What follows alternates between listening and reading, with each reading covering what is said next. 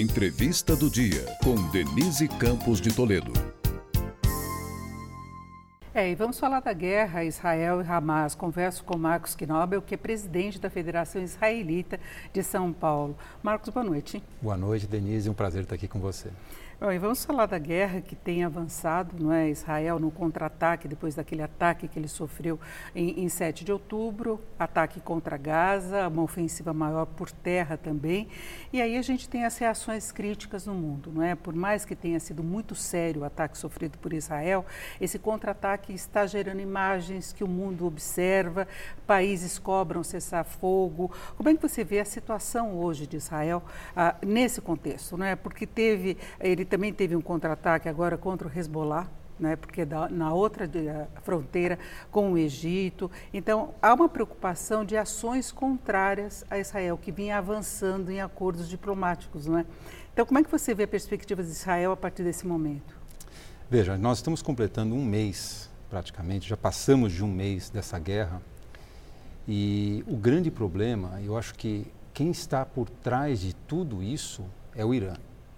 O Irã muniu grupos terroristas como Hamas, Hezbollah, a atacar Israel. Ou seja, são marionetes do Irã. O grande problema é que um país democrático teve a sua soberania invadida. E realmente foi um ataque cruel, e o dia 7 de outubro, ele ainda está guardado em nossas mentes. Israel sangra, a comunidade judaica mundial sangra. A sociedade de bem sangra por tudo aquilo que nós vimos. Atrocidades com bebês, idosos, jovens que celebravam a vida e a paz num festival de música foram mortos cruelmente. E reféns também de outros países, não é? E reféns. Então, tivemos um número muito grande de mortos, feridos gravemente, e os reféns inocentes, bebês de 9 meses na mão do grupo terrorista Hamas. Então isso motivou Israel a ter o direito e o dever de se defender. O fato de Israel estar atacando o seu inimigo, que no estatuto do Hamas prega a destruição do Estado de Israel, isso mostra que Israel tem o direito de sobreviver. O fato de Israel atacar o Hamas é para Israel garantir a sua sobrevivência, porque é um inimigo, é um vizinho que quer destruir o Estado de Israel. O grande problema é que nós estamos tratando com grupos terroristas. Israel tem um poder bélico enorme. Se Israel quisesse, ele poderia destruir a faixa de Gaza em um dia, mas ele não faz. Israel está mirando única e exclusivamente focos onde o Hamas tem o seu quartel-general, onde o Hamas tem o depósito de armas e de mísseis que são lançados contra Israel. Agora, o problema é que isso está muito misturado com a sociedade civil em Gaza, né? Então, mas aí que está. O grande vilão disso daqui é o próprio grupo Hamas. Um líder do Hamas deu uma entrevista recente quando ele foi questionado por que o Hamas não construiu bunkers para proteger a sua população de eventuais ataques e não ficar construindo túneis onde só o grupo Hamas utilizava. A resposta foi que em Gaza 75% da população são refugiados. Então isso é a critério da ONU, eles estão a cargo da ONU proteger essas pessoas, não do grupo terrorista Hamas que governa a faixa de Gaza. Então, agora, a ONU não tem capacidade para entrar, ela tem muito pouca interferência, não conseguiu fechar uma posição e a interferência é limitada, não é? A gente vê críticas, inclusive solicitação de cessar-fogo, mesmo Israel é resistente a qualquer interferência da ONU, não é? Ele vai dentro daqueles parâmetros que acredita que não vão afetar o poder de ataque e de deixar uma vulnerabilidade para o Hamas também. Na questão do cessar-fogo, Denise, a gente tem que pensar o seguinte: Golda Meir já falou isso daí, que o dia que os árabes se desarmarem, teremos paz. O dia que Israel se desarmar, não teremos mais Israel. É esse o grande problema. Um cessar-fogo nesse momento significa: o que vamos fazer com os reféns? Aonde estão os reféns? Vamos deixar os reféns na mão do grupo Hamas? Então, para se começar a pensar num cessar-fogo, nós precisamos urgentemente dos reféns conosco. Tragam nossos reféns. Vamos começar aí sim a pensar, a discutir um cessar-fogo e também no processo de paz. Agora, há alguma negociação em torno dos reféns nessa situação de guerra aberta entre o Hamas e Israel? Veja, aqui o grande problema é que nós estamos negociando com terroristas.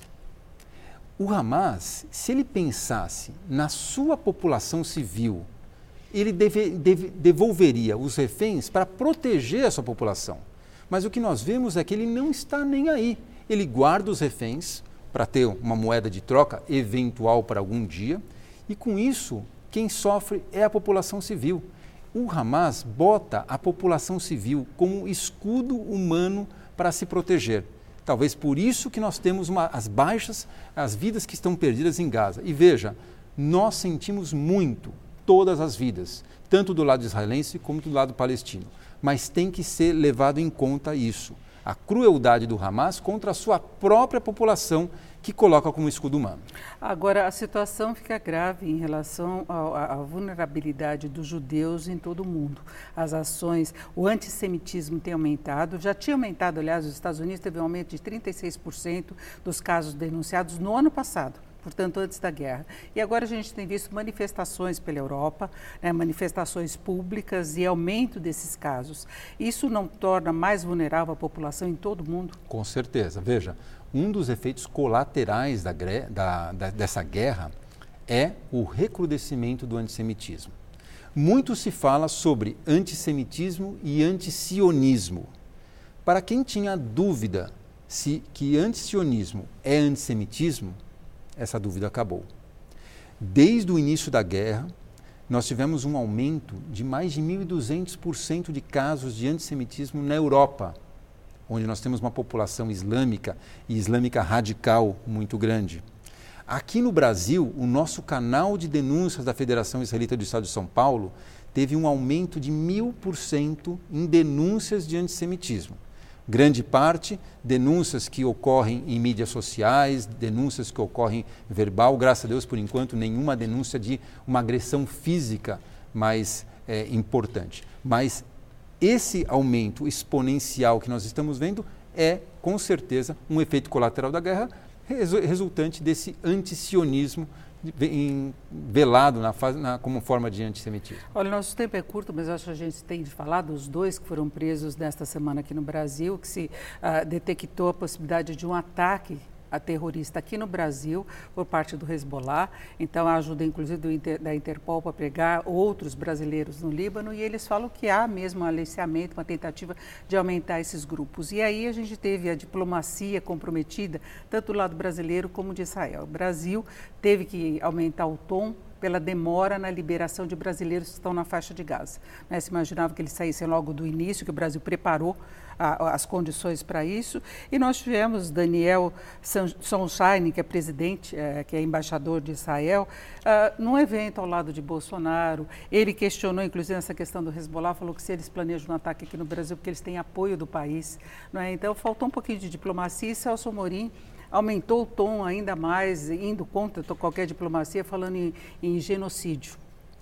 Não, veja bem, em relação a todas essas questões diplomáticas, nós precisamos, primeiro, elogiar e agradecer o governo brasileiro pela repatriação rápida dos israelenses que estavam em Israel. A questão entre repatriar os cidadãos que estão em Gaza, isso depende de três parceiros, três entidades: Israel, Egito e o grupo terrorista Hamas. Então, não depende única e exclusivamente de Israel que libere os cidadãos que estão em Gaza para vir aqui para o Brasil.